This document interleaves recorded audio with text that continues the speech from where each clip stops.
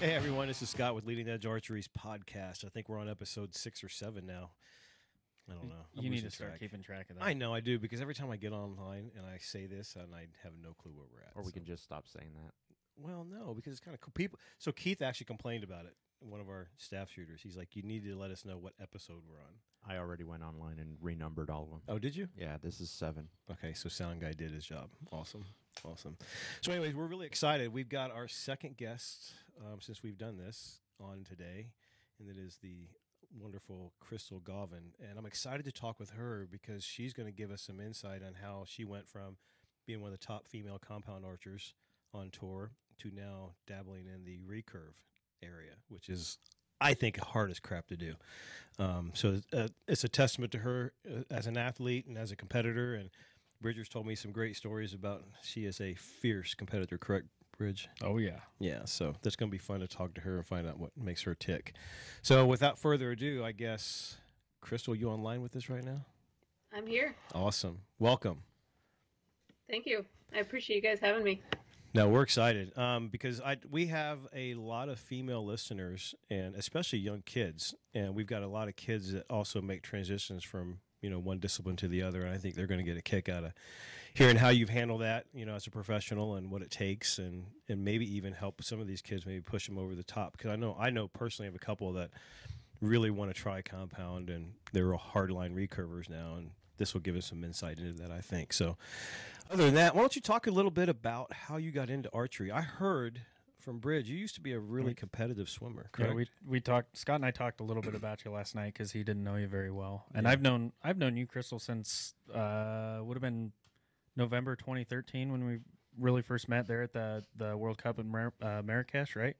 Yeah. Yep. Yeah. So, it's kind of crazy story, actually. I grew up a competitive swimmer, was on the national team, competed in Australia in high school, had to kind of decide in college between academics and swimming, and realized swimming wasn't a career. It's a little different now looking back. Some people have made money with swimming, obviously, but, for me and where I was at, it really made more sense for me to pursue academics. So did that, played on an all-guys water polo team in college just for something fun to do and keep my competitive juices flowing. Then went to grad school, gained a bunch of weight because grad school sucks. It's very, very stressful and you don't have any free time. And so then my husband and I bought bikes and started cycling, and we're both very, very competitive. He was actually an All-American rifle shooter in college, second at NCAAs. So we quickly started, he started racing first, mountain bike discipline, and I had no technical skills, but I couldn't really stand by cheering him on for more than a couple races, so I started racing even though I had no business racing. Right. That's awesome. And so we did that for a couple years, but the biggest thing with a sport like cycling is no matter how good I got as a female, there was no way I could be at his level and train with him. So we were doing the same training rides, doing the same sport, but we never saw each other. So we were looking for another sport, something we could do together, easier together. And he found this old hunting bow in his parents' basement when he was cleaning it out, and challenged me, not expecting this to be our sport, but just challenged me because, again, we're both super competitive. So challenged me to a bet, like we were standing, 10 yards away from just those little black block targets. Right. I bet I can hit whatever on it more times than you can. And I beat him the first time. So then he's like, well, best out of 5. And I beat him, and this continued until he realized that I was kind of good at archery. Once I figured out how to draw the bow back, I have to clarify there that it did take probably a good half an hour. I knew I had a lot of upper body strength. I was a butterflyer in swimming, so I was trying to muscle the bow back, and I didn't know how to pull a bow back. There is a difference for those that haven't done it before. And so we went to a local range, got set up with equipment. We didn't know this, but the person helping us was a 5-time Olympian, Butch Johnson. So he took care of us and set us up right off the bat. My husband shot recurve, and I wanted to shoot compound, and the deal was, because they made fun of me, telling me, no, that, training wheels, you can't shoot a compound. That's not for target archery. That's for hunting. And so they made a deal with me. They have these warm-up tournaments, and if I won this tournament with this 15-year-old hunting bow with who knows what on it, in the women's division, then they would let me buy a compound. And I won by like 100 points. So needless to say, they let me get one. So my parents and my husband bought me a bow that year for Christmas, and kind of took off from there. Man, that's awesome. So like the first year you shot shot like the USA Archery stuff competitively, that was 2013, right? Yes. So I did Lancaster Classic was my first real tournament, and I didn't understand about the cut and reading rules and all that. So thankfully I missed the cut by 1 or 2 spots, because at that time you had to shoot 6 arrow ends the first couple matches, and I only had 5 arrows with me. Oh.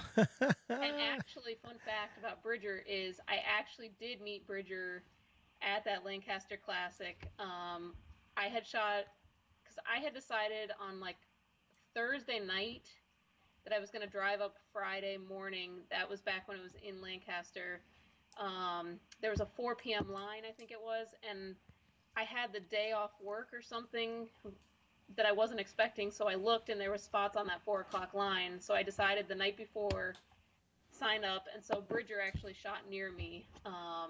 And I didn't know who anyone was, but there was just like this nice young kid who seemed like he was really good. So. Oh wow, that's the first time I've ever gotten a compliment on a first impression. Thank you. That's awesome. That is cool. No, it's kind of crazy to think about though. So like that was your first tournament, and then what? So that tournament's in January. So 10 months later, in November, was your first world level tournament at Marrakesh, and I believe you beat Sarah Priels in a 1 arrow shoot off there. I did in the semis, I believe. Or I thought you won in a. Who'd you shoot against in the gold medal match? Because I know you won that tournament. Yeah, Inga Van Kaspel. Oh, that's right. That's right.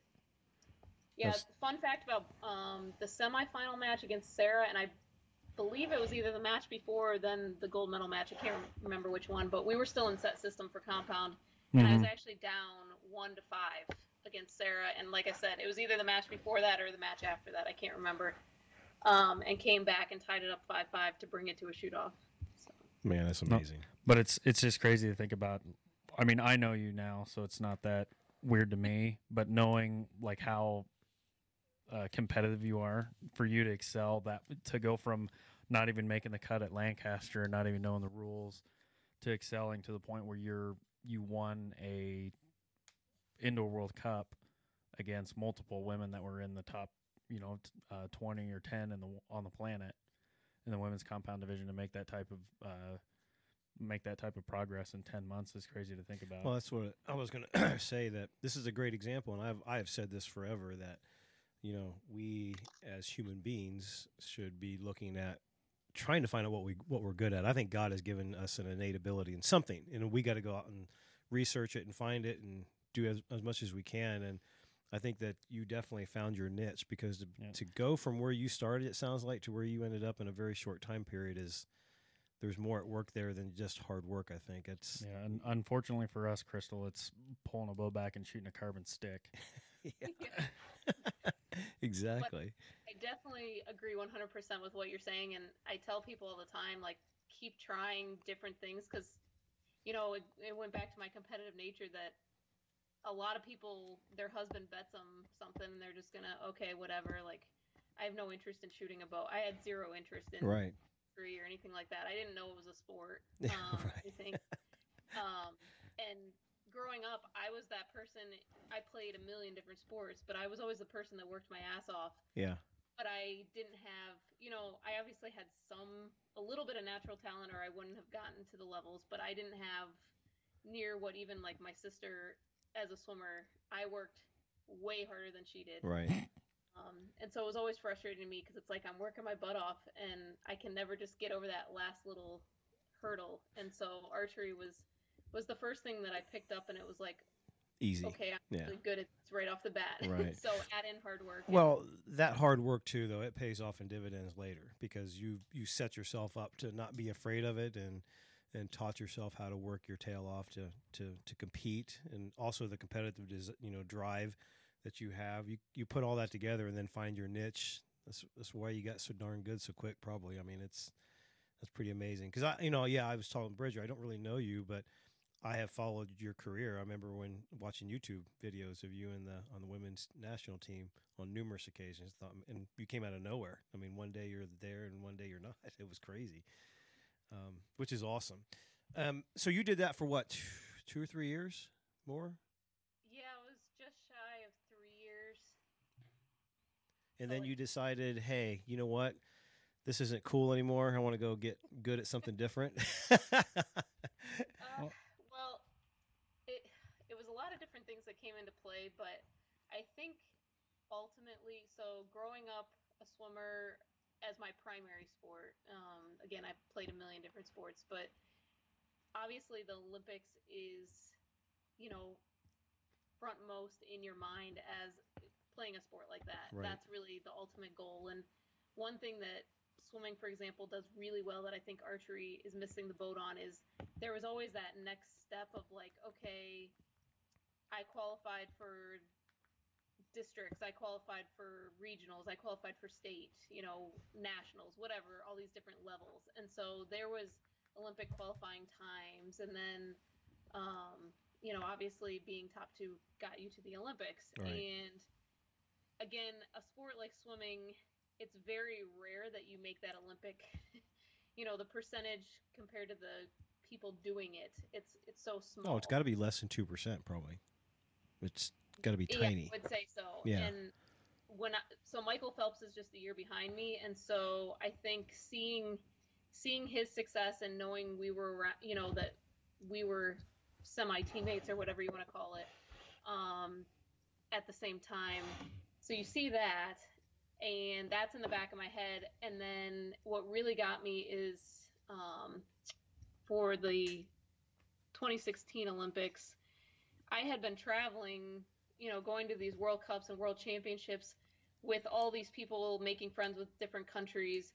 And then I'm sitting at home while they're at the Olympics, if they're, on the recurve side. Right. Not just U.S. shooters, but like I said, I have a lot of recurve friends from other countries. And so to me, to be competing with these people all year and then suddenly something I've always been, the Olympics for me, I'm just huge fan. I can remember, dressing up for career day or whatever in kindergarten, as a figure skater that was in the Olympics or whatever. But every Olympic sport, I just watch it all. Like I Right. can never get enough of the Olympics. And 2016, I actually had a really, really hard time. I got super emotional and I couldn't watch it. And that for me was the big, okay, I need to do something about this, because you can't live your life like that. No. Agreed. And I think it goes back to kind of the stepping stones. And because I got good as fast as I did with compound, in a short amount of time, I felt like I had accomplished all the big things, silver medal at both indoor and outdoor world championships, World Cup medals, all this different national records, blah, blah, blah. And so, people can always say, well, you could have had more wins or whatever. But for me, it was like I had done pretty much what there was to do. There Right. wasn't that next step on the compound side. And so, yeah, then I decided to be crazy and go shoot a recurve. Yeah. So what's that transition been like? It's got to be extremely tough. I shot Olympic recurve. I did it backwards. I shot it when I was a kid, from when I was 8 until I was 18, and then And then he smartened up and switched. Yeah, well, you know what's funny? I'm going to date myself. I'm 50-some years old. So back then, my dad let me shoot one of my first compounds. It was a Martin Cougar Magnum. I'll never forget. And I'm a tech guy, tech junkie, mechanical engineer. So I love toys. I love things. Yeah. And when I seen the wheels and the cables and everything, it was over. I mean, Yep. I've never looked back, and it kind of sucks because now, I kind of did it backwards. And so I've always said that recurve is the sport of 10,000 shots. I mean, it takes a lot of effort, a lot of time behind the bow to become proficient. And when I say proficient, that's just proficient, not good. Yeah. Yep. So what's that transition been like for you? Because this is a huge difference. You're not picking it up and driving X's at 50 meters, immediately. So, interestingly enough, so when I talked about when my husband and I first went to the range and were getting set up with bows, I had actually tried a recurve at that time, and I hated it. Like, absolutely hated it. And so I was going in, and I couldn't hit the broadside of a barn with that either. So I was going in with the mentality that I was expecting the first year to be really, really hard, and I was expecting to not hit the bail at 70 meters. Like, that was my expectations. Mm-hmm. But obviously I had a three and a half year trajectory, so it was like, okay, well, the first year is going to be a crap show, and then I gotta get things together quickly. So I knew I needed to get the form down and all that right away from the beginning, because I didn't have time to waste. So I went out to the training center before I shot a single arrow, worked with Coach Lee for a week, one-on-one, and just learned the form with a light bow. And surprisingly, it went better than I expected initially, which was good and bad, because I expected to then keep progressing at the same rate that I was just progressing. Well, I mean, you say that, but you've had a fair amount of success in comparison to other people that have either switched over from compound or just started with the recurve. The amount of success you've had, I mean, you've had a fair amount. I mean, you made the indoor world championship team. What was that, 2 years ago? 2018. And then you've made a couple podiums at USATs and a couple USA archery events, correct? Yeah. Yep. So I mean, in comparison to others, you're doing quite well. Well, plus you came into the sport when I think Mackenzie and Katuna and gosh, I know Casey wasn't really around when you came into it. Yeah, really Casey wasn't there yet. She wasn't there yet, but you had some pretty stout Mhm. competition on the women's side. Yeah, Lenola, Ariel, all those kind of the last cohort group was still there. Right. And then the young ones that are kind of now taking over were starting to come into the adult ranks. So Right. yeah, it was, again, like I said, I think what was hard is I was doing better initially. And then what was really interesting is, so with compound, when I started compound that first year, nationals was the last tournament of the year. It's a little different now. But I had all year, my goal had just been to make the top 8 with compound, because that's when you got your own target.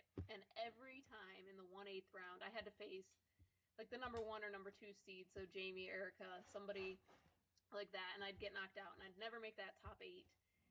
And the last tournament of the year, nationals, I ended up making top 4, losing in the bronze medal match, but I got 4th.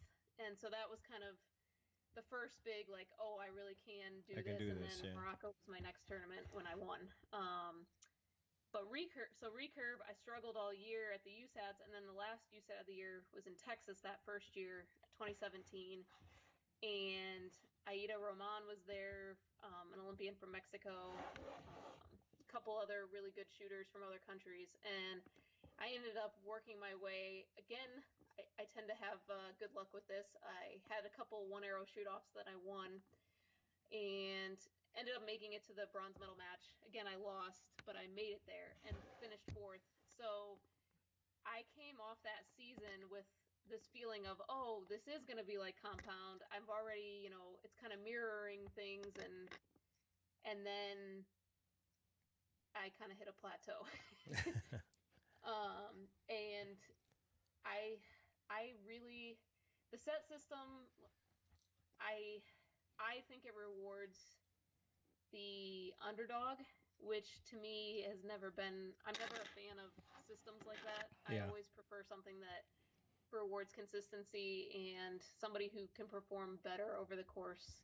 That's why I like more arrows, just like outdoor rounds, 72 arrows versus a 15 arrow match. I think the better archers are going to rise to the top over time.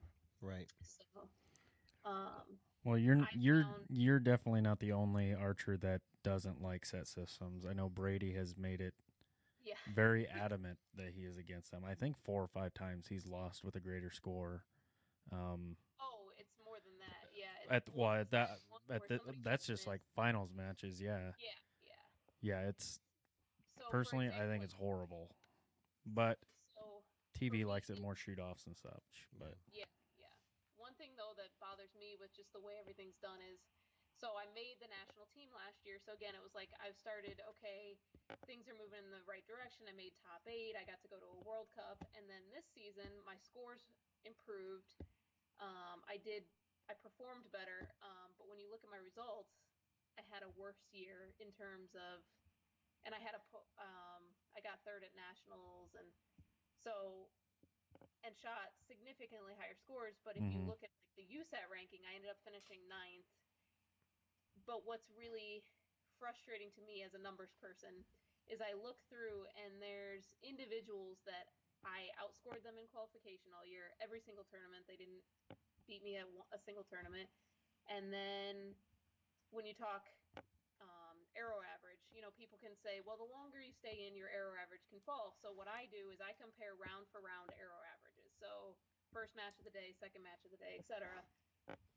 The same individual, I had the higher arrow average every match of the year. Not one match, not one round did they have a higher arrow average of me, yet they're significantly higher in the USAT ranking. And that's where I think recurve, there's a huge discrepancy that Mhm.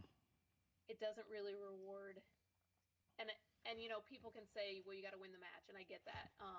But I'm also, again, a numbers person, so my brain naturally runs these kind of numbers, and it can be pretty frustrating to see like, what more can I do. Without a doubt, that stinks. Bridger and I have talked a lot about that set system and stuff, and I agree that it's definitely not perfect, but I think it's 100% made for TV. I mean, it's just them trying to create drama, and unfortunately, drama is what sells tickets. But hey, so I got a question. So when you want to take a step back, and you had talked about working with Coach Lee, and if you don't mind me asking, what did you start out with when you went to recurve, poundage wise? Because I think this is one of the bigger issues that I see with our young kids is they overbow themselves, especially on the recurve side. Yeah. What did you start with? So I started, actually the first 2 or 3 days was just a stretch band. And then I think I would have stayed longer on that, but obviously I was only there 5 days. So Right. we had to kind of progress. So we went to a light bow. And what I mean by that is, Lancaster sells those kits where it comes with the arrow rest and Yep. the bow and the limbs, kind of all Right. the screw in limbs. I don't know what the actual term is for them, but it's a 16 pound, maybe 14 pound. I think it depends on the length of the bow and all that. Right. So I'm not entirely sure, but I actually really recommend getting something like that for someone switching, not just for starting, but it's a great tool that I use all the time. If there is a form thing I want to work on, just so I can use that maybe in front of a mirror, or I have a hard time with stretch bands personally because you don't have the string angle on your face. Right. And that for me is a big piece. So I really like the light bow idea. So yeah, actually Rob from Lancaster helped set me up with, like I said, one of those kits with a light bow. So I started with that, and then I believe my first set of limbs were for a real bow. I had Right. Had some friends let me borrow all parts of equipment. But I think it was 24 or maybe 28. I can't remember. Gotcha. I know I had 28s at one point. I don't know if that was my first or my second set. And then basically I just went in 4-pound increments in terms of limbs because, as you know, if you turn out the weight completely on one set of limbs and versus turning up another set of limbs, there's about a 4-pound difference in my experience. So Right. you don't need to have every increment of limb Right. every 2 pounds. You can do about every 4. Right. Well, And I plus worked my way it challenges you too. I mean, when you go to 4, you're constantly putting your body under stress management, which is going to help you get that poundage up a lot quicker. Yeah, so I did SPT. So one thing that I talked to a lot of outgoing RAs that I was good friends with, and the one thing that they all had in common, they all said, do your SPTs and stick with them. You know, they all said, I do them for a couple weeks and then I'd quit, and that's my biggest regret. And each person said the same thing. So I knew that was critical. And up until last fall, I think it was. So for 2 straight years, I did SPTs 5 or 6 times Hey, a day. real quick, explain that acronym for the people listening. Oh, sorry. Strength Pacific Training. Correct. Yeah. I don't know. That's it. Just wanted to make sure our listeners knew. So basically, what I would do is a hold drill, and so for people starting out, you can hold for 10 seconds, rest for 20. You always want to rest double the amount of time that you're holding the bow, Right. and you're holding it full draw. And I would do this when I watched a TV show or whatever. So, because it's very mind numbing if you just do it. Right. But I worked my way up. I think I ended up doing, at the end when I was doing full hour, it was about 40 seconds, 45 seconds on, and then, a minute 20, minute and a half off. And I would just do that for an hour. And that really, really made a big difference, I think, along with actually my butterfly muscles from swimming. Yeah, that's got to help you a ton. Yeah. So I shoot now more poundage than a lot of women. So I actually don't like to tell people my actual poundage because I don't want to give kids the wrong idea. Right. I do think I'm kind of in like I said, a unique position, both from the work with SPTs, but also I've just always had a lot of upper body strength. That's just who I am as a person. And so I don't think it's smart for most people to shoot what I shoot. Well, I mean, even when you shot compound, you were one of the few women that was shooting like 55 pounds or more, yeah? Yeah, I always shot just under 60. Yeah. So you shot the same, for all the USATs and World Archery stuff, you shot the same poundage as most of the men. Yeah. Yeah. Well, for those of you who don't know, go Google Crystal sometime and watch her on YouTube. She's a bulldog. You are a stout individual. There's no doubt about it. It doesn't surprise me that you're up there. And but you know what? That's a big advantage. I mean, I believe for a woman that can pull some poundage, you can get away with some things that a lot of people can't when it comes just to arrow speed. Yeah, the problem is my arms are so short. Yeah, that sucks. Join the club. I'm with you. So Yeah, I'm pretty sure your draw length is longer than Scott's, Crystal. You know what? Bite me. I'm pretty. I am not vertically blessed. My compound draw length is longer than my recurve draw length, which is not normal. So. Wow.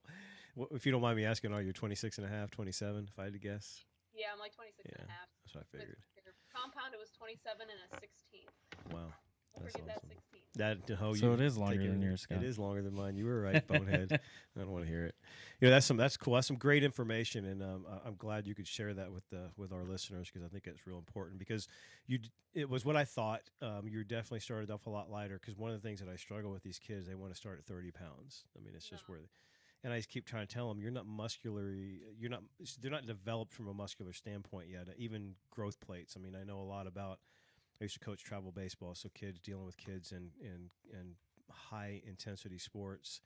These kids just forget that they're kids, and I hate to say it, but they're watching people like you and Mackenzie and all the great archers, and they want to get there. They want to get there today without putting in the work yesterday, and it's one of the things we deal with here, a lot, for sure. I do a lot of coaching, so I hear you on that one. And one thing to remember too is when you hear people talk about the poundage they shoot, so unlike compound, on the recurve side, if somebody says they're shooting 40-pound limbs as a female, that could very well mean they're shooting 34 36 pounds. Right.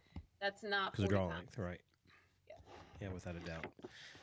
Yep, that's for sure. So how do you so when you were shooting compound, I'm going to take a step back and go back to your compound days. Did you do most of your own bow work?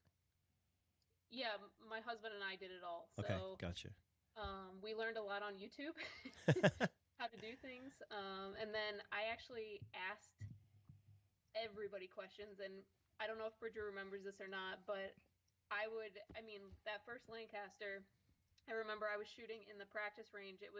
The practice range at that time was in the actual archery shop of Lancaster upstairs. And a bunch of people had just got back from a World Cup. I'm assuming it was Nîmes.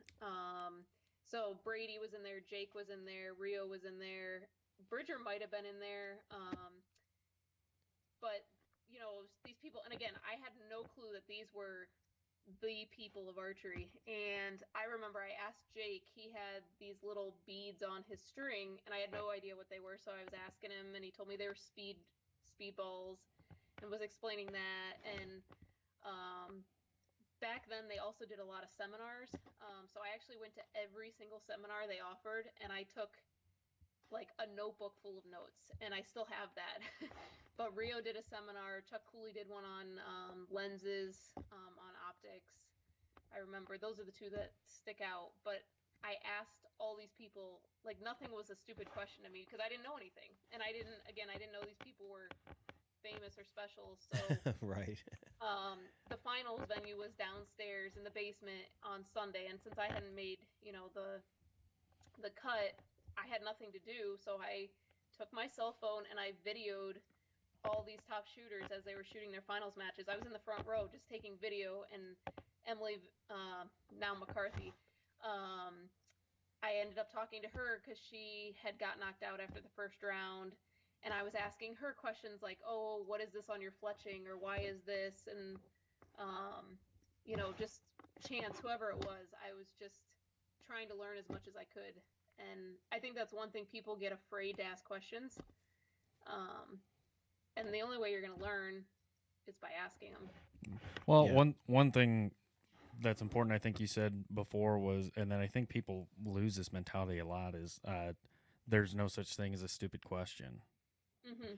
Like, there's a lot of simple stuff that's very important in archery that a lot of people either A, ignore, or B, don't know about. And it'll be something that sounds like or feels like a stupid question, but it really isn't. Because Yeah. archery is a lot of detailed stuff, but for the most part, there's some really big things that people miss out on a lot. Yeah. And that people are afraid to ask questions about. Yeah, Mm-hmm. without a doubt.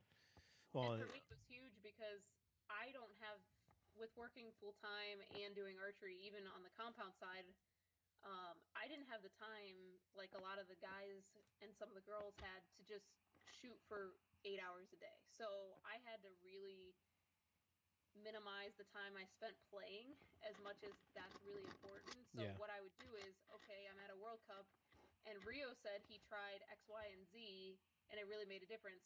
Well, so instead of me trying a million different things, I'm going to start with that thing that Rio said worked for him. Or maybe Bridger tried this, or Braden, or whoever, were on the trips with me. I would take pieces from what they all said. If there was a consensus, like 3 out of 4 of them were doing something, then that was what I was going to bring home in the limited time I had. So I wasn't just chasing my tail in circles. right, exactly.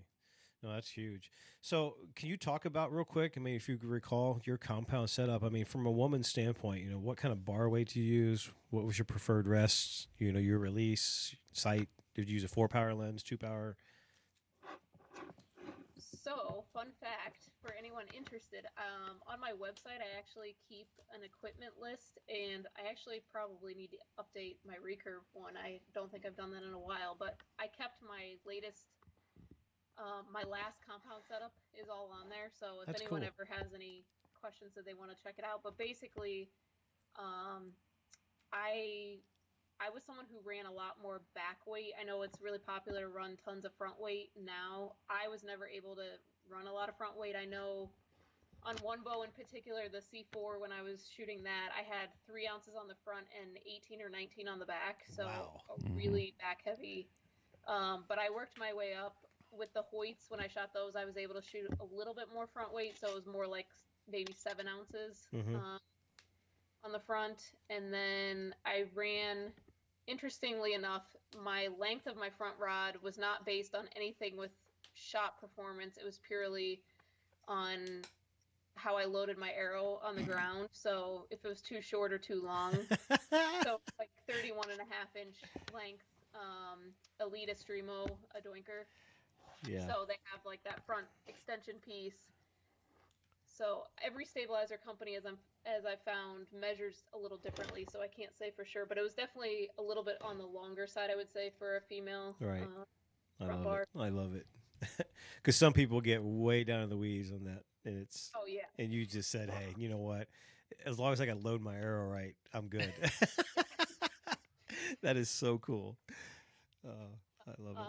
The stand shoot off release was my preferred release to compete with. I found with the way that I anchored, which I got made fun of a lot by the boys of this one, my head flip as I came into anchor, or the ponytail flip as Steve Anderson thought I was doing for years, makes it tough for me to shoot a back tension style in a tournament Right. because it can misfire. So I would practice with one, but in terms of actually competing, and I really liked, I can't pronounce French, but it's like the La Attendu that PJ Deloche created with the ARC system.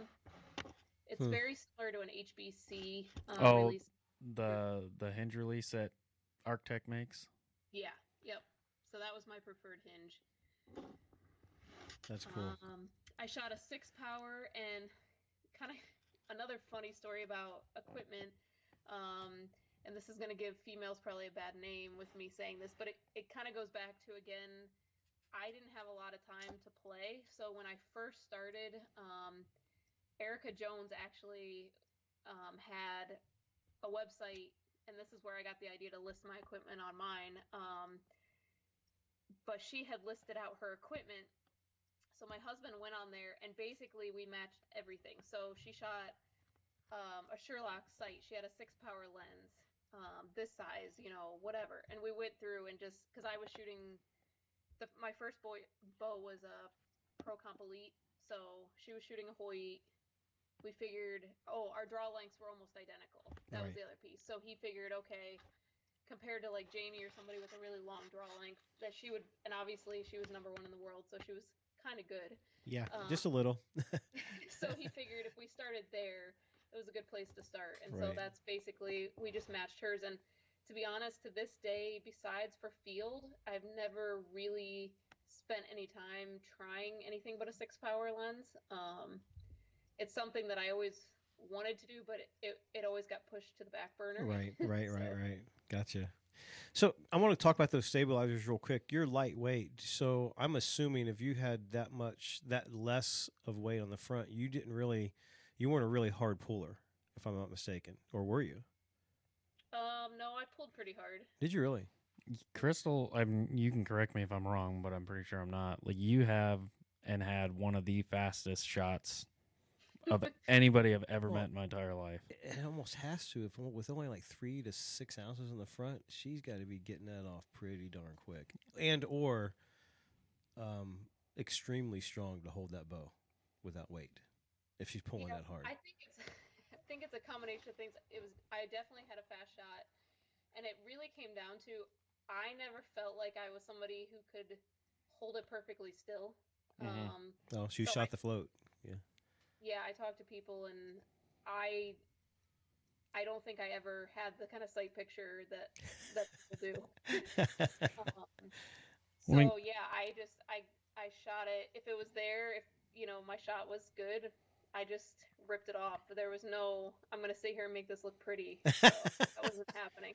Well, I mean, coming back to recurve, awesome. How much of that how much of your recurve shot is influenced by like the way you shot your compound? I mean, are you still running most recurves run a little bit more forward weight.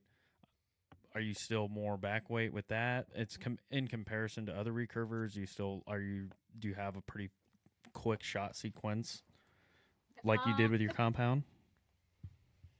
So when I first started, no, I was very, very, very slow. In fact, my first Lancaster with the recurve. It was my first tournament, and when the clock, I was at full draw, and the clock, when it switches to 30 seconds, switches to yellow. Well, I had never seen that before, and I'm at full draw, and I see the clock change, so I thought it was 10 seconds, and I freaked out. Because that just shows you I had never seen that before in my life with Compound. I was always long gone when it got down to 30 seconds. Yeah. So I started very slow, and a lot of that for me was the NTS system has a lot of steps, and I was so, to me, to go through every step took a lot of time. It wasn't, because it wasn't natural or second nature. It was, this, and then this, and then this, and it was one thing after another, and then I kind of switched. I watched a lot of videos, again, kind of like the Compound side, and at that, so when I started recurve, I also had a very heavy, coming from Compound, I had a very heavy setup in terms of stabilizer weight. I wouldn't say, it probably was a little bit more back, because I didn't use an extension to start. So yes, it was definitely more back heavy than most recurves. Then I kind of went the whole complete opposite extreme and tried to shoot more Korean, which is, they tend to shoot very fast. If you watched them, you would think they weren't aiming. They shoot like insanely fast. They never stop. They never like it's almost like they never anchor. The bow never stops. Nothing, and like all their weight is all in the front. Their back bars only come back to like the grip on the bow. Yeah, and they have, like, the women have very little, if any, weight on their back rods. Yeah. And like 2 ounces or something on the front. So I went that extreme, and I've definitely come back more with a heavier setup. I still have the extension on, but my mass weight is probably on the heavier side for a lot of women still. Mm-hmm. But my shot's faster, but there's definitely people who can shoot a recurve faster than I can. It's very different. I feel like I actually have to aim a recurve a little bit more than I had to aim a Compound, which is probably totally opposite of what everybody hears and thinks. But it goes back to, with Compound, I could kind of muscle it, I guess is the best way to put it, that I knew I was holding it, say generally in the 9 ring or whatever. Whereas recurve, I feel like if I don't actively aim, I'll use those words, that it's easy to shoot a 6. Sure. Or especially, so another thing, I never really aimed off unless it was crazy windy. With a Compound, I would bubble off, and you can't do that with recurve. So we're always, again, at a short draw length, I'm aiming off if it's like a breath of wind. So it's definitely, to me, a lot more aiming focused actually on the recurve side. Gotcha. No, that makes total sense. So I'm going to ask you a crazy question. Which do you prefer, or do you? From a competition standpoint, Compound hands down. Okay. I do like, so, I say I miss Compound, and I talk about how I was dumb making the switch and whatever, joke with my friends. I do like shooting recurve. I like the challenge. But I will tell you, last winter, I decided randomly I was just going to shoot. I was so frustrated. I was in a bad place mentally. So I decided to shoot Compound for Vegas. I practiced like 3 times before I went there.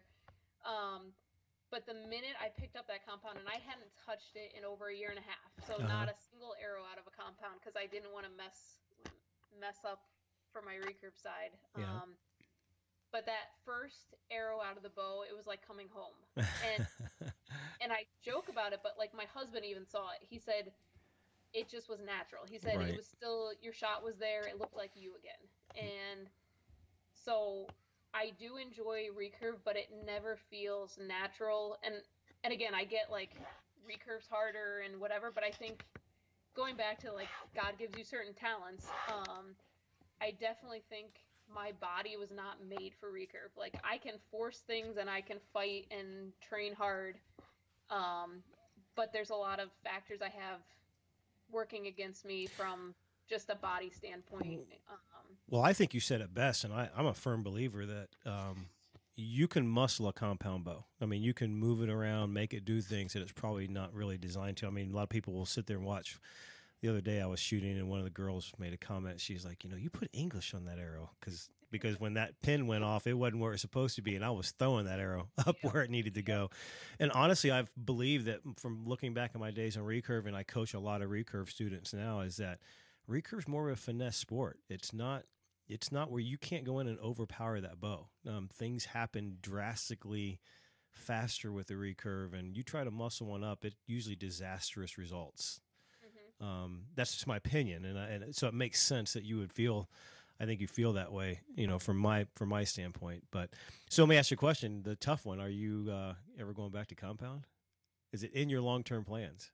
Yeah. So from the beginning, my husband and I made the agreement that this would be a one Olympic cycle type thing, just Gotcha. from a financial standpoint and a time standpoint.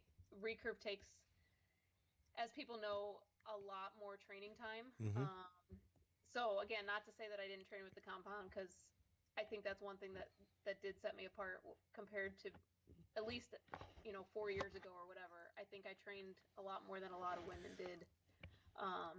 But recurve I can't. So with compound, I could take a weekend and my husband and I could go visit friends or family Right. or whatever for the weekend, and I didn't have to worry about bringing my bow. Now that's not the case. If I take 2 days in a row off, it's definitely I've lost ground. Right. And Well, so it you're makes probably aren't you? What was I going to say here? But you having that innate ability in compound, and then the work that is required with the recurve, it's just like night and day. I mean, it's so much harder.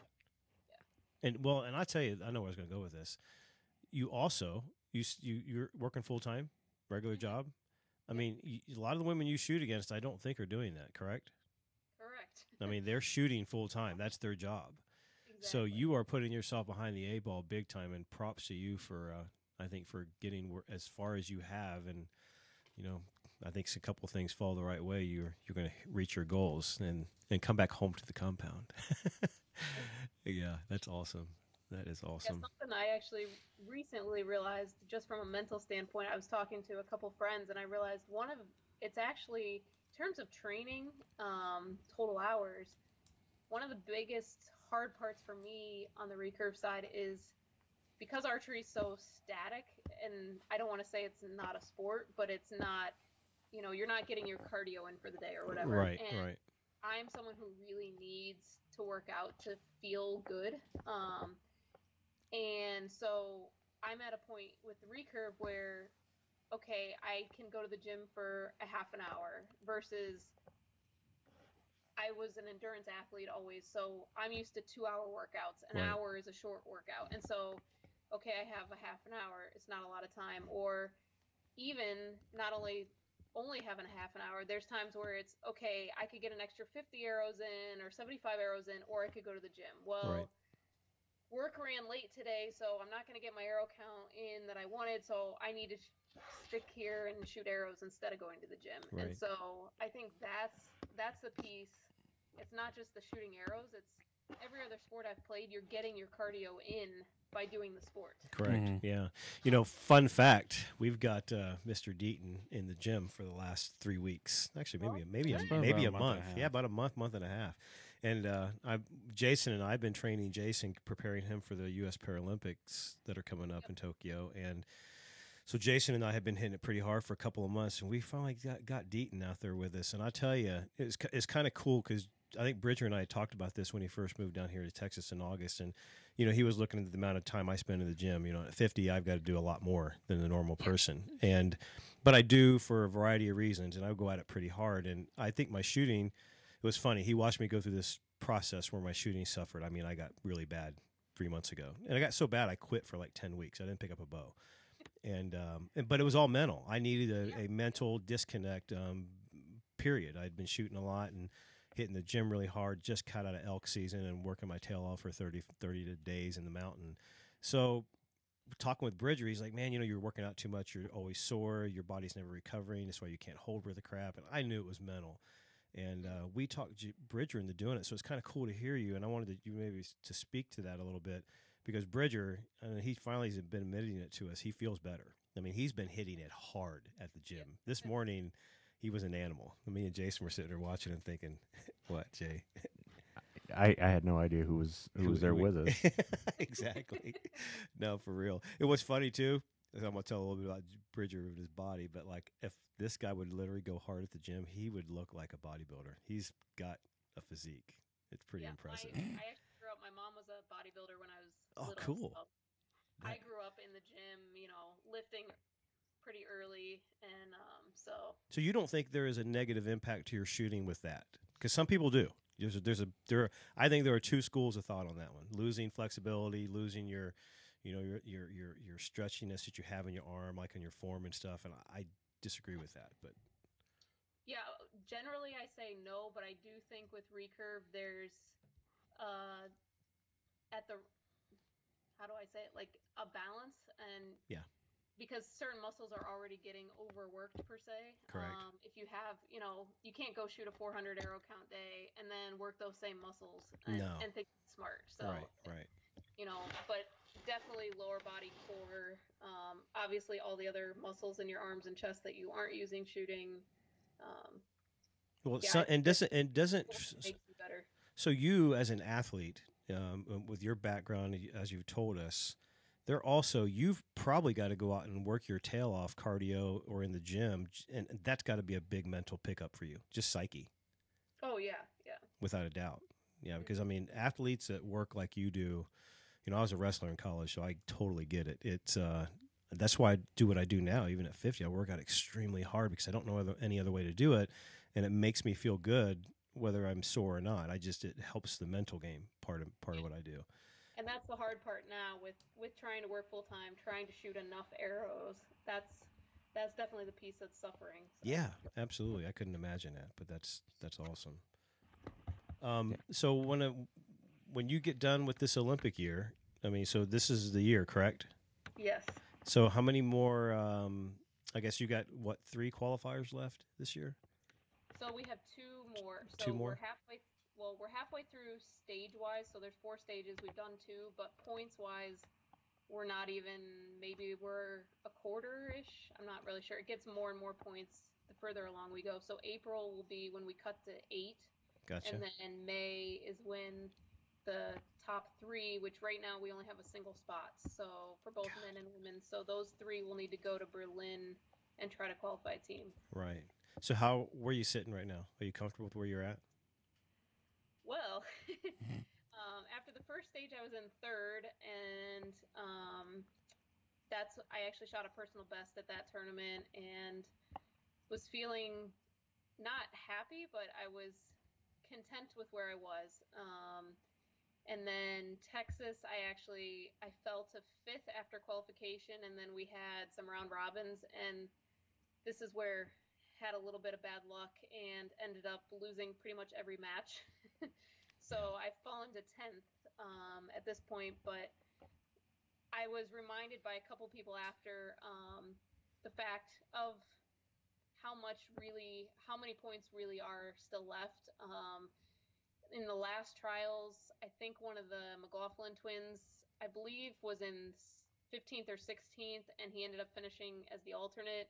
Mm-hmm. And the other twin was in like 3rd and finished 10th or 11th.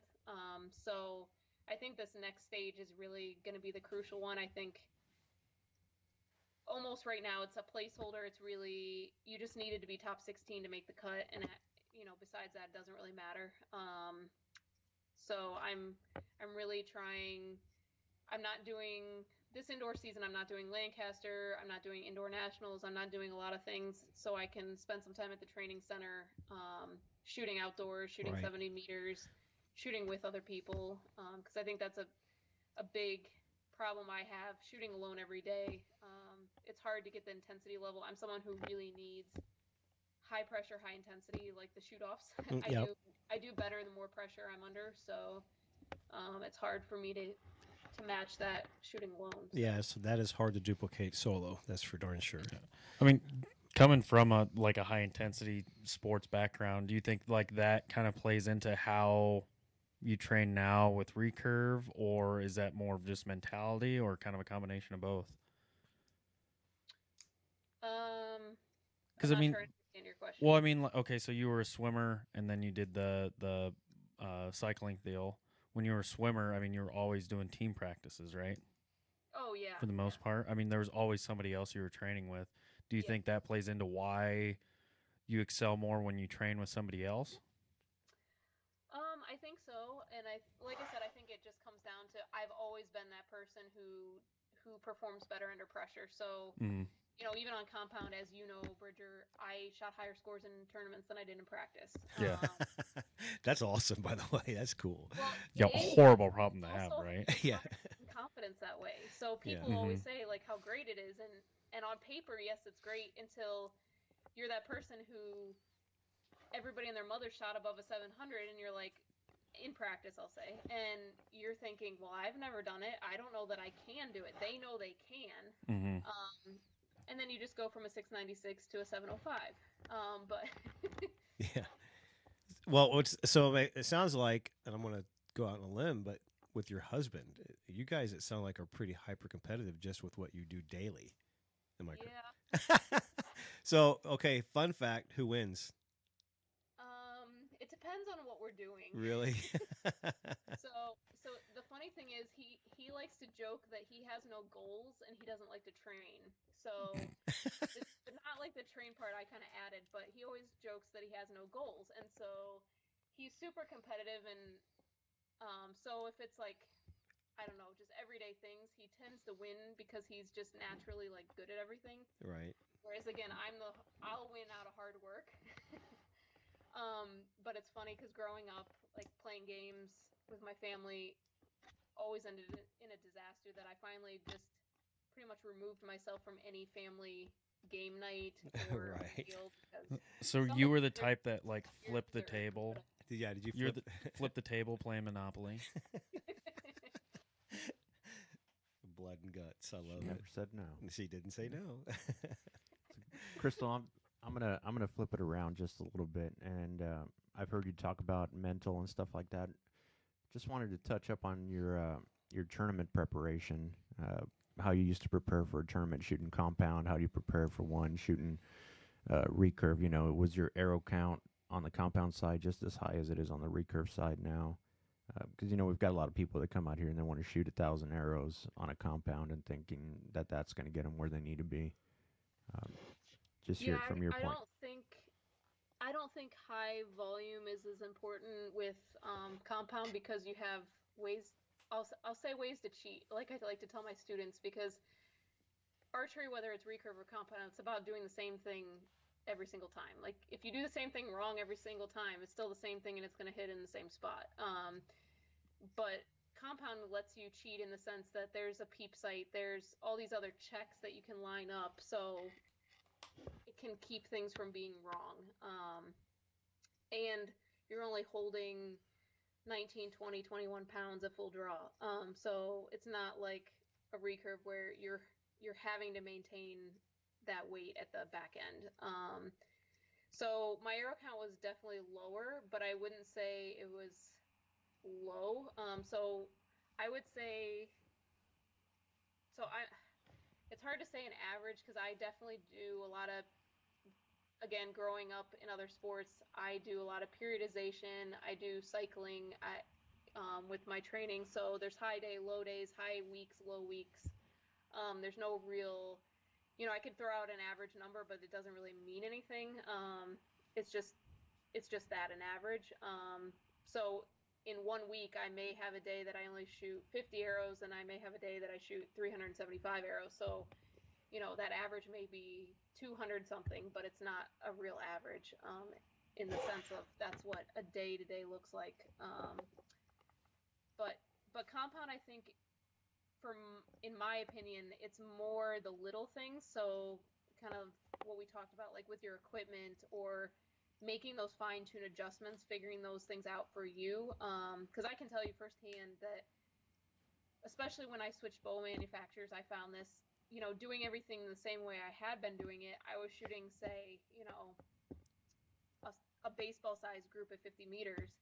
It's like, okay, this is all right, but it's not great. And one little change, and suddenly I'm shooting, a quarter size group. And so I think that's one huge piece. I don't think people spend enough time truly, I don't want to use the word tuning their equipment because I think people take tuning too far. Yeah. But it's playing with the little things and making, I like to say you want to make your average shot hit the middle. So you want to minimize the big issues. So if you shoot a perfect shot, it's going to go in the middle. Like, people spend all this time with Hooter shooters and whatever, and that's great if you have millions of hours. But for the average person who doesn't have a lot of time, I think the important thing is to remember you're not shooting a perfect shot all the time. Are you shooting a perfect shot half the time? Probably not. So you want to dial things in for your shot, your normal, whatever that may be. Like you want to tune the bow to the 80%er, as what I always say. Yeah. Yeah. So, that brings me to a good question, and this is going to be a tough one. I hesitate to even ask this question, and I'm not going to share my thoughts because it'll be another soapbox we'll get on for hours. You're a coach, it sounds like, and you coach a lot of people. When you are looking at coaching these young people now, I hesitate. How much do you do NTS 100%? No. Thank God. I like you more now. I started there. That's what I will say. I started there. I'm a level 4 NTS coach because there was a women's grant offered last year that I was able to take advantage of. But from a coaching perspective, I feel very strongly that there are things that work and don't work for every individual, and there's no one way fits all. Thank God. Whether you're talking recurve or compound. Well, yeah. Everybody is different. So would you use NTS as a foundation to start off with and then kind of tweak it to the individual? It honestly depends on the archer. I have some who come to me who specifically want NTS. So in that case, I will. And I have others who come to me and say they don't care or they actually don't want NTS. And honestly, for the younger ones, a lot of times it's the parents driving it. It's not even and it's yeah. And what's sad is it's because of the dang internet. And we're going to be releasing an episode talking about this very subject, the internet, and how damning it is. But it's also so helpful. It's a two-way street. And you said it best. The parents have these visions of grandeur, and they're trying to find the next Casey Caulfield. They want their kid to be the next Brady Ellison, and it is nauseating the amount of information they will read and try to force upon coaches. And what's scary, and I'm not going to discount. I mean, you being a level 4 is amazing. I think you've got the credibility to back it. But the USA Archery certification system is put, in my opinion, too much power in people's hands that literally have no clue what they're doing. But yet they're level 2, level 3 certified. And I know a couple personally that charge $90 an hour to coach, and they literally couldn't shoot a stick bow from Walmart. Yep. And it makes me crazy. I mean, as an old school archer, been around for 40 some years, it makes me crazy. Yep. And I'm just glad to hear that you've adopted that approach, because I think that the human body, what's funny, and in my own infantile world and knowledge that the knowledge base that I'm blessed that I've got my best friend's wife as a sports physical therapist with a specialty in sports medicine. She's amazing. Yeah, and her and I have broken down the NTS together, and she just laughs. She's like, "Who wrote this?" Because they have no unearthly idea what they were doing when they wrote it. It's going to cause more harm than help. I mean, she broke the whole thing down and explained physiologically why the human body was not designed to do what NTS teaches. As somebody who just did their level 2, there was a deal in there. It said always stretch before shooting. Yeah. Which, Crystal, you were a high-level athlete, like an actual high-level athlete, not just an archer. Like, how often did you take and stretch to the absolute max in a static stretch before you competed or did a workout or anything? Never. No. But you know what's funny, though? that's written because back now my age, I'll age myself, but back in the 80s when I wrestled in college, we stretched 30 to 45 minutes, hardline stretch before we went to the gym or before we hit the mats. Yep. And heaven help us that we made it through that, because now, like, I'm a runner, I love to run, so I go out and literally go and run 3 to 5 miles, and then I stretch after, and I work myself into that mileage instead of going out at full bore, right out of Jump Street. So so many things have changed, and I've been saying this for years. The NTS was written in the 50s and 60s by some archaic guys that, it was the way to do it, but it's not been updated. And the human body, like I said, we aren't, we all do things different. I use golf as an example, and you look at Jack Nicklaus and Gary Player, two of the best golfers that probably ever played the game. You would never model their swing on a young golfer, but they learned how to swing and make that work within the confines of their body, and you can't argue with the results. When you look at even archers today, I got into a massive argument with a guy at Outdoor Nationals. And I'm not going to sit there and say who it is. Jason's already sitting back in his chair laughing, because we've gotten this huge, humongous argument. I mean, I hate to say it. He's been in archery. I've forgotten more than he knows. And I never pulled that card. I walked away because it was a very bad argument. But, about Brady's shot and why he's so great. I mean, Brady could shoot upside down with his pinky toe, and he's still going to beat 90% of the people out there because God has given him that ability. NTS. Oh, my God. Don't get me started. But anyways, that is so cool to hear you say that. Because I really wanted our listeners to hear that, because it is something that we battle as a coach. I battle as a coach a lot because they want to be cookie cuttered into that process. By the way, did you see the video that came out from the Korean coach? I don't know if you've seen it. It was just out like 2 weeks ago. And they have a 3-step process. I think it was draw, anchor, shoot. I mean, it was that easy.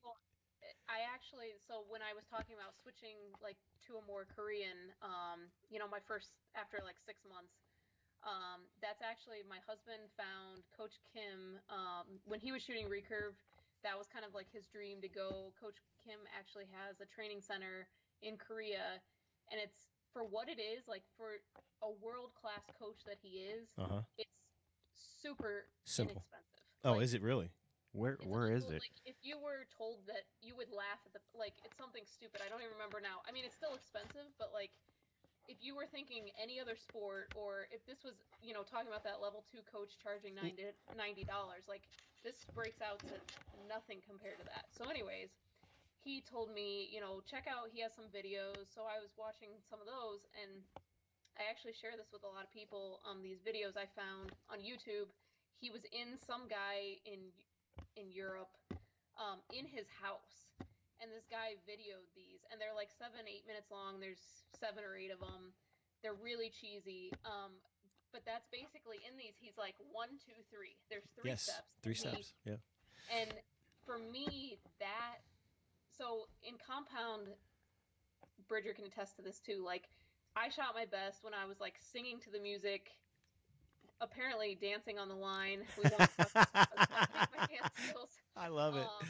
But I was just not thinking. And that's for me with recurve, it was so much thinking that I was mentally exhausted after shooting 50 arrows. And so that was a big piece for me for initially making that switch. And so going through those videos and seeing that, it was really eye-opening for me. Now, again, I've kind of ended up somewhere in the middle of things, just because my body type isn't designed necessarily the best for certain things. But that takes me to, I tell all of my students or people that talk to me about these things is look at, there's a million YouTube videos of top shooters. Pick somebody who looks, I don't mean like looks like you in, that person like facial features or whatever, but like if you have a really long, so the big differences in in archery that I tell people, whether it's compound or recurve, look at the length of the shoulder to the elbow versus the elbow to the wrist, and that will give you a good idea of whether when you're at anchor you're going to have a really high elbow or more of a flat elbow. Certain things people say you have to do this or that. Well, some people you physically can't because this bone is longer than that bone, vice versa. Yes. So find someone who whatever, everybody's got, you know, an issue that's not perfect. Not everybody has something that makes them not have the perfect archery body. So find a top shooter that has that same feature that you have. Maybe it's a really angular face, and so like a lot of the Koreans, you notice, have a very flat face, and so they can anchor differently than someone like me with a very angular jaw. Right. So you find somebody with an angular jaw, and you watch videos and see, okay, how are they anchoring? Things like that. So I think there's somebody out there for everybody, and that's the key though, is not trying to fit into somebody who you're not, Right. and your body can't, because there's a lot of things our body physically can't do depending on X, Y, or Z. I mean, I can never shoot Bridger's peep height because he's got like a super short face and he can't shoot 100 yards at Bigfoot. That's a lie. Braden has had to use my bow to shoot Bigfoot before. Oh, really? So, So Braden's got a short face too, then. no, he just You do shoots have a slow short bows. face. Look at your face. It's, My peep height is incredibly short, and what like is it? I What can- is it, like 5 1/4? Oh, it's 3.5 at full draw. Are you being serious? Dead serious? 'Cause I'm 5 1/4. 3 1/2. At full draw, I have yeah. to Bro. finger my eyeball to shoot Bridger's bow. Like watching watching her shoot my bow is hilarious. She's like clear Just up on the crunching side of her her head. face and, like- in. Well, and for me, I'm like anchoring down on my collarbone to shoot your compounds, Crystal. That is. But yeah, funny. no, exactly what you're saying. Like everybody's so like small differences make a huge difference, especially on setup, form setup, anchor point, Yeah. bow arm, all that stuff. Now, I think there's like big, like giant things as far as like your fixed shoulder alignment Right. or hip alignment and that kind of stuff can be all pretty linear between Do you everybody. know? But Do you know that there was, and I forget, and I was going to copy and paste this, and I forgot. Somebody had posted something about archery and how we are actually doing it wrong from a physicality standpoint. Why we get so many shoulder injuries? Do you realize that the spatial distance between the top of your rotator cuff? There's a reason why almost all beginning archers want to hike that shoulder up and get their shoulder up in the air. We are physically designed to do that. We're not designed to hold a flat shoulder at full draw. Yep. It is almost virtually impossible. So what it's doing, matter of fact, I think Jeremy's got it, or somebody I was just talking to had a bone spur issue. So what Mhm. happens is an archer, and you are probably going to get it. I imagine everybody will at some point in their career, but by us dropping and holding that shoulder flat in that slot, we're getting bone-on-bone contact on top of the shoulder, on the cuff, and that's what's causing bone spur issues. You're actually, the human body is designed to have an elevated shoulder at full draw, to be comfortable and to do it right physicality-wise. Isn't that crazy? Because we coach completely different on that Sweet. one. I'm gonna go practice that. I'm not saying to do You that. stick your no, shoulder Jesus. Just in gonna here, get really folks. good at But it. I think that's one thing that separates us from other sports, because you look at, I mean, that's the benefit of archery, is you can have every different type of body and still be successful. But I think that's every other sport. There's a typical body type. Now that's not to say you have to be that to be successful, but say 80% of pick whatever sport is going Right. to be a similar body type. Yes. And so people are used to, like, there's one way to do it. This is Mhm. the normal way. And I Right. think that's what separates us, good and bad, is how different everybody is. Absolutely. Well, it's funny when I was reading that little article and that picture they had, Bridge, and I was thinking about you because, getting in the gym and building the muscle structure around that shoulder there is going to help alleviate that as a problem, I think, moving forward, because you're going to have the strength to keep that, that rotator cuff still open and not letting the bones crash. I'm on assuming each you're other. talking about the archery strong guy. I can't remember. I have no idea. I just need it. Came If it across is, the my way he feed. teaches to draw a compound bow is the number one way to blow your rotator Blow your cuff out rotator, on your yeah. on your No, draw I don't by remember the way. what it was. It was just a picture they had drawn up, and it was interesting reading. Just put it that way. But, anyways, well, that's cool. Other than that, so I got a question about you. What do you do for fun? I mean, just not talk about archery, but how do you decompress?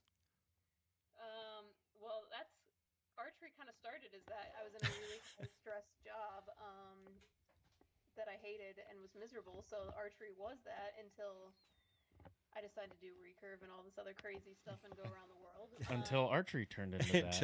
Yeah. But so my husband and I hike up in New Hampshire, there's the White Mountains, and there's 48 4,000 footers. And so for anyone on the West Coast, they're like, oh, 4,000 footer, it's nothing. But that's starting from sea level, so Yeah, that's a lot.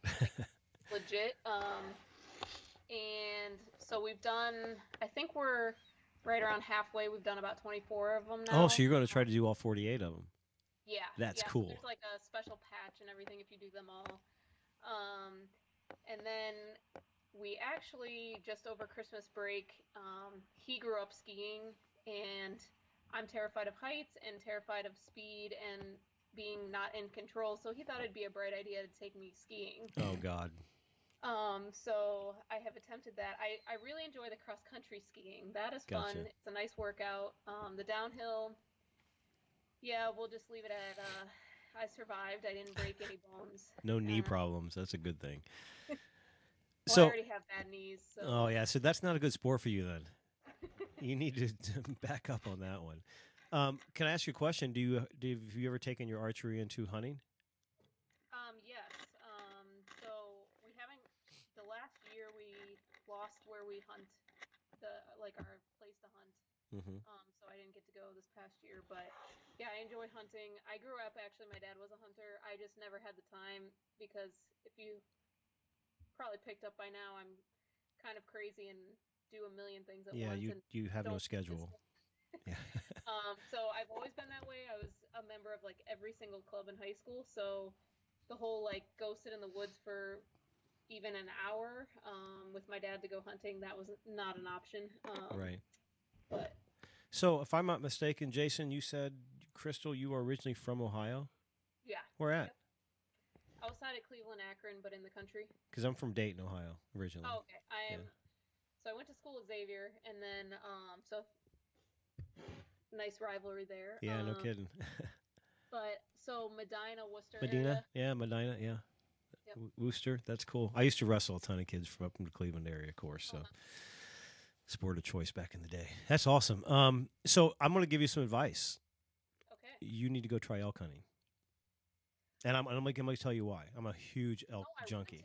Well, No, really because want to. your mentality you have, just talking with you this last hour, the amount of work you put into your craft, you definitely have a no quit attitude. I guide a lot every year elk hunters. You would be phenomenal on the mountain because it is a do or die, never quit. It is a mentally tasking sport that that is extremely hard on the body and the mind. But it's why I work out the way I work out. It's why I do what I do at this age, because the elk mountain is relentless. And if you like climbing mountains, it sounds like you're going to try to do 48 of them. And 4,000 feet elevation is a typical day for us elk hunting. You would totally kill it up there and enjoy it, I think. It's definitely on my husband and I. It's definitely on our list. Yeah. If you ever want to go, we need to talk sometime after the show because I would love to take you sometime. I mean, you would. Bridger's going to go for the first time here next year with me, and I just talking with you, like I said, and listening to you, you would be an absolute animal on the mountain. I think it'd be cool. Cool. And plus, it eats so good. I don't know how much you are into organic eating, trying to keep your diet healthy, but the elk is it's amazing. Oh, I love elk meat. Yeah, you won't. Whitetail I'm a is. vegetarian, so I need to eat quality meat, or I'm in trouble. So you are. What's that again? You're a. I'm a meatitarian, I like to say. Gotcha. So I tried that. Well, I joke about it. I eat vegetables; they're just not my favorite. So. Oh, so you're the other. So you're like Bridger. You're meat potato girl. Fruit. I love fruit, but. I don't think you even eat fruit, do you? Very rarely. Yeah, I mean, I like and I've fruit, never seen but- you anything green. Well, you had Brussels sprouts the other night for the first time, First What? time, and no, I like vegetables and stuff. bro. They're fine. I mean, if somebody sits down a plate of Brussels sprouts and sets down a ribeye, I mean, it's pretty clear which one I'm going to eat. Yeah, and also he eats it like in Brussels about sprouts. no, and then he does it in what, Jason? 30 seconds or Yeah, something. me too. I have that. I'm I just- inhale, if- I don't eat. Hey, no, we're just don't let Scott talk trash, okay? We're just efficient. We got other crap to do. I didn't say it was a bad thing. No, you I eat way too fast. Scott's- Bridger Deaton Oh is my God. ridiculous. Scott's the only one on the outs here because I grew up in the military, and if I wasn't done in 30 seconds, then you're getting left out or not Well, then finishing your you're food. not- Yeah, that's how my family was. Crystal's a busy gal. She's got stuff to do. I got stuff to do. But now we got more time to do it. Exactly. Well, see, here's the sad part, though. I go eat dinner with this guy a lot, and we go to sit down and enjoy a nice dinner in the evenings. We're on like a date. Oh, we went on a date. We went on a date the other night. And it's hilarious because, I mean, literally, I am in like my fourth bite, and I look over, and his is almost gone. So then I'm sitting there thinking, holy crap, I got to hurry up, because he's going to be sitting here bored on his phone. And it is unbelievable how fast this guy eats. It You is. need to do what my coworker does. What's that? He lines us up in the order that we eat when we go out for lunches.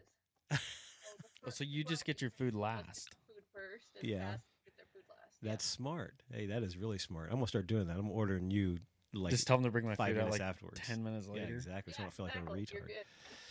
Yeah, because he inhales his food. He's efficient, as he calls it. That's awesome. Well, I don't have any other questions. Jason, you got anything else you want to run by her? No, I'm good. How about you, Bridge?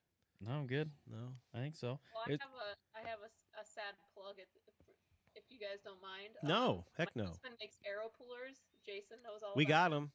Yeah, we saw him here in the store. We sell them in the store. Anyone listening, let them know how awesome they are. No, for real, folks. No, this is no crap. I'm not saying this because Crystal's on the phone. On the phone with us.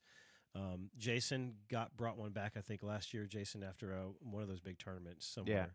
Gator Cup. Gator Cup it was. And, how many different arrow pullers have we had in the shop in the A last ton. 2 years? Yeah, we've tried them all. And none of them are worth 2 cents, honestly. And then Jason brought back this one that you designed and made. And I was like, oh, my God, we got to get these.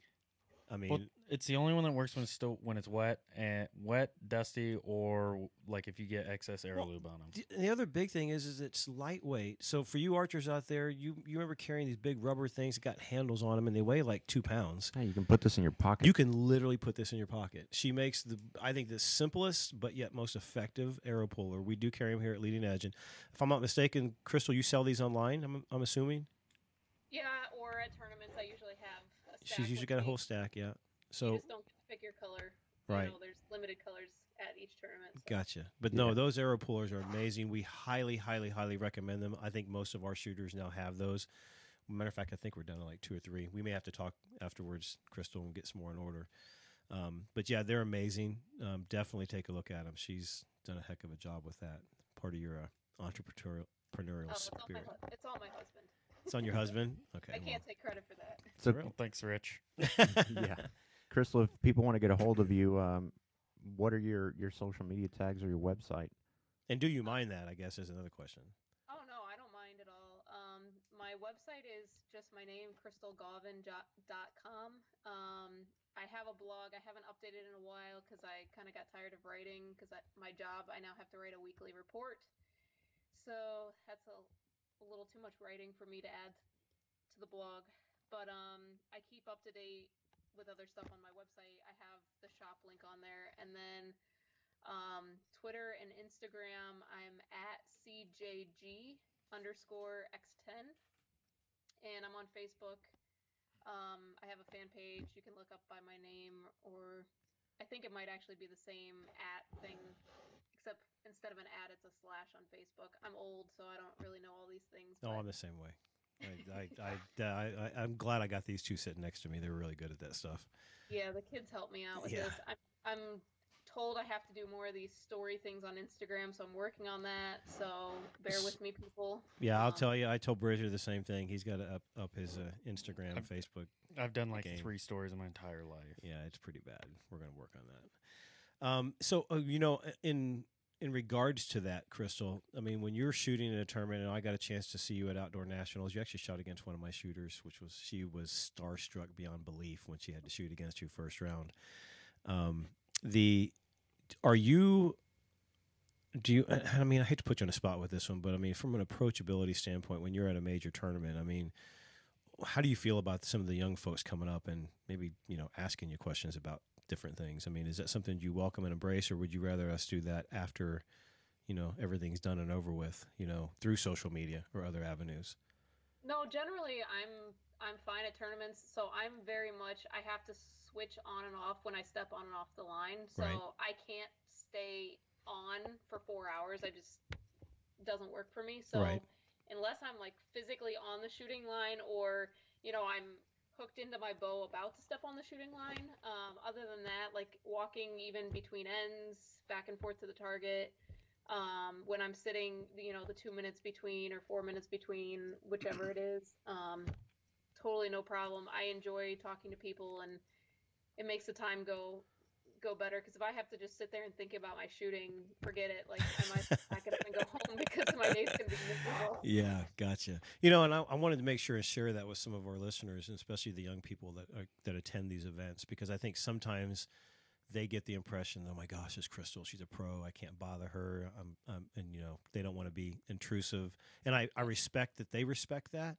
Yeah, exactly. But on the flip side of it, I think it's kind of awesome that if it's something that even helps you distract yourself from the task that is at hand, because you and I are the same way. I will talk my ear off in between shooting, because it keeps me from being so OCD focused that I will end up overthinking things. But yeah, I think it's awesome that you are willing to share your time and your expertise, because I'm gonna tell you, these kids, it goes miles. I mean, they you guys are superstars in their eyes, and I think we are one of the few sports that we get a chance to do that with our professionals, and that's awesome.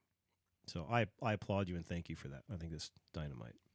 And if you all don't follow her, if you haven't heard, go Google it, look her up. This lady's a top talent in our sport, and being able to have a chance to talk to her on both sides, compound recurve, is a very odd one. Because honestly, does anyone else do it besides Brady? Brady, I know dabbles in compound bridge, but that's he shoots ASA every once in a while. Yeah. But he hasn't shot compound full competitively since like 2000. So Crystal probably maybe 2008. the only one.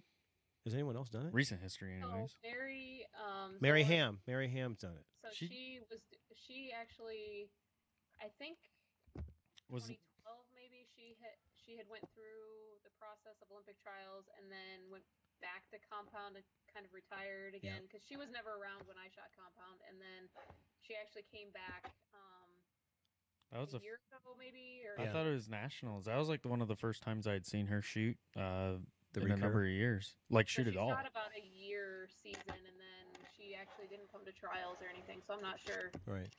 But you are, but arguably the one that's done both at an extremely high level, correct?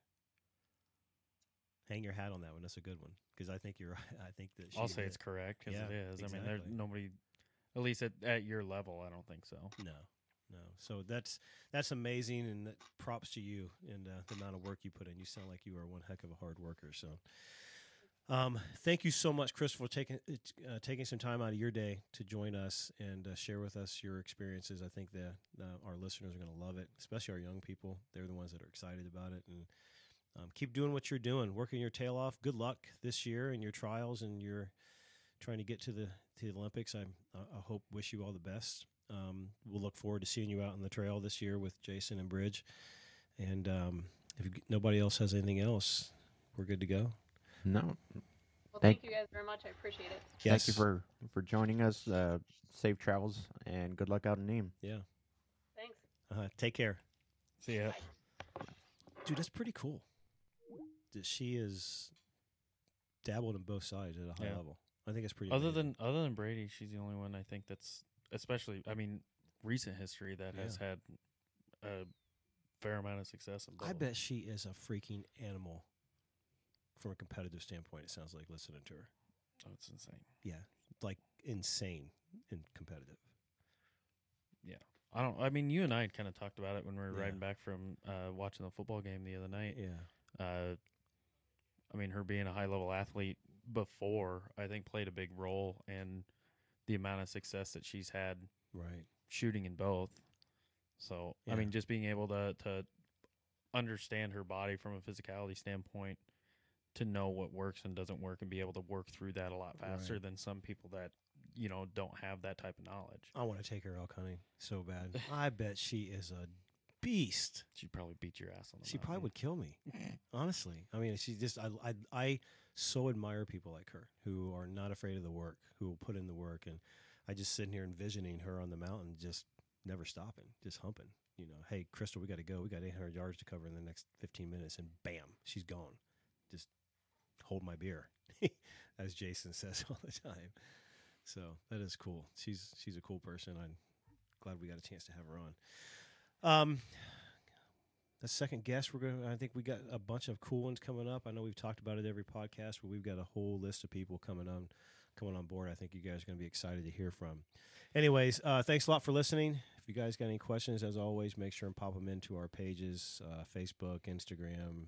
Are we going to do a page for this thing too? No, I think we're gonna keep it all. Just keep it on. As We got our- really as our normal shop page, so at Leading Edge Archery okay on Instagram, and then it's just Leading Edge Archery on on Facebook. Facebook. Yeah. Just private message, or I mean, if there's a post there about the podcast, or really any post, just leave a comment. I mean, Scott and Cody, our other owner, and myself all have access to that page, so we're all going to see it, Yeah. regardless of what it is or where you guys put it.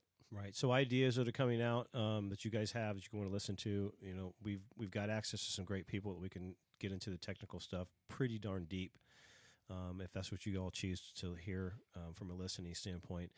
But other than that, thank you. We appreciate you. We're growing by leaps and bounds, and we're excited for what the future's holding for us and this podcast. And hopefully we're going to keep giving you good content that you like listening to. So, Absolutely. and also one more thing, we've got some really big things coming up travel-wise, and I think we're going to maybe try to do a podcast in Vegas at the Vegas shoot if we can.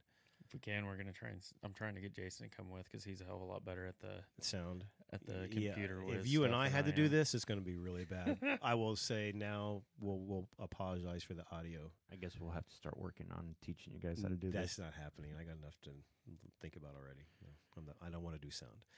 But no, we're going to do some of those things. It's going to be awesome. It's going to be, and our tournament season is really, really starting to ramp up this month. This is it. I mean, Yeah, the end of January is Lancaster, followed by the Texas A&M Indoor Indoor national. leg of the Nationals. Indoor Nationals for USA Archery. Yeah. And then a week after that is Vegas. Yeah. And then 2 weeks after that is Foley. Mm-hmm. And it's just going to be a whirlwind after It's that. a wild time of year. Wild Yeah. time of year, yeah. So we're excited. We're going to be following this guy Bridger on his Whirlwind Tour as a professional this year. It's going to be awesome. And then, like I said, just bringing you guys a lot of good content about what's happening behind the scenes. So. Yeah, I think that's going to be interesting. You know, when we go out there to the U.S. qualifiers, we'll definitely be hitting some people up there and doing some. Yeah, Well, some Jason, and interviews out you are going to be in Mexico, and what we just talked about this morning. there. At the 12 end weeks. of the end of March, The end of March. March 22nd through the 30th, we got the Pan American Championships and Parapan Continental qualifiers. So I'm gonna go out there and try and get that slot for Tokyo. Yeah, that's going to be awesome. So we got a lot of work to do in the next We 8 do, to 10 weeks. yeah. You It's know, gonna we've be been talking crazy. about Krista and all the hard work she's been doing, and I think it's time for me to get to do some of that hard work. Now. Yeah. Oh, yeah, definitely. Well, for those who don't know, Jason's been working his tail off in the gym. He's had a physical issue we've been working through and getting him back to square one from a strength standpoint, and I think we're there. So now just getting this guy ready for Mexico is going to be fun and a daunting task for sure. Yep. But other than that, thank you again for listening. We'll keep us posted on what you want to hear. And till then, till the next episode, we'll talk to you all later.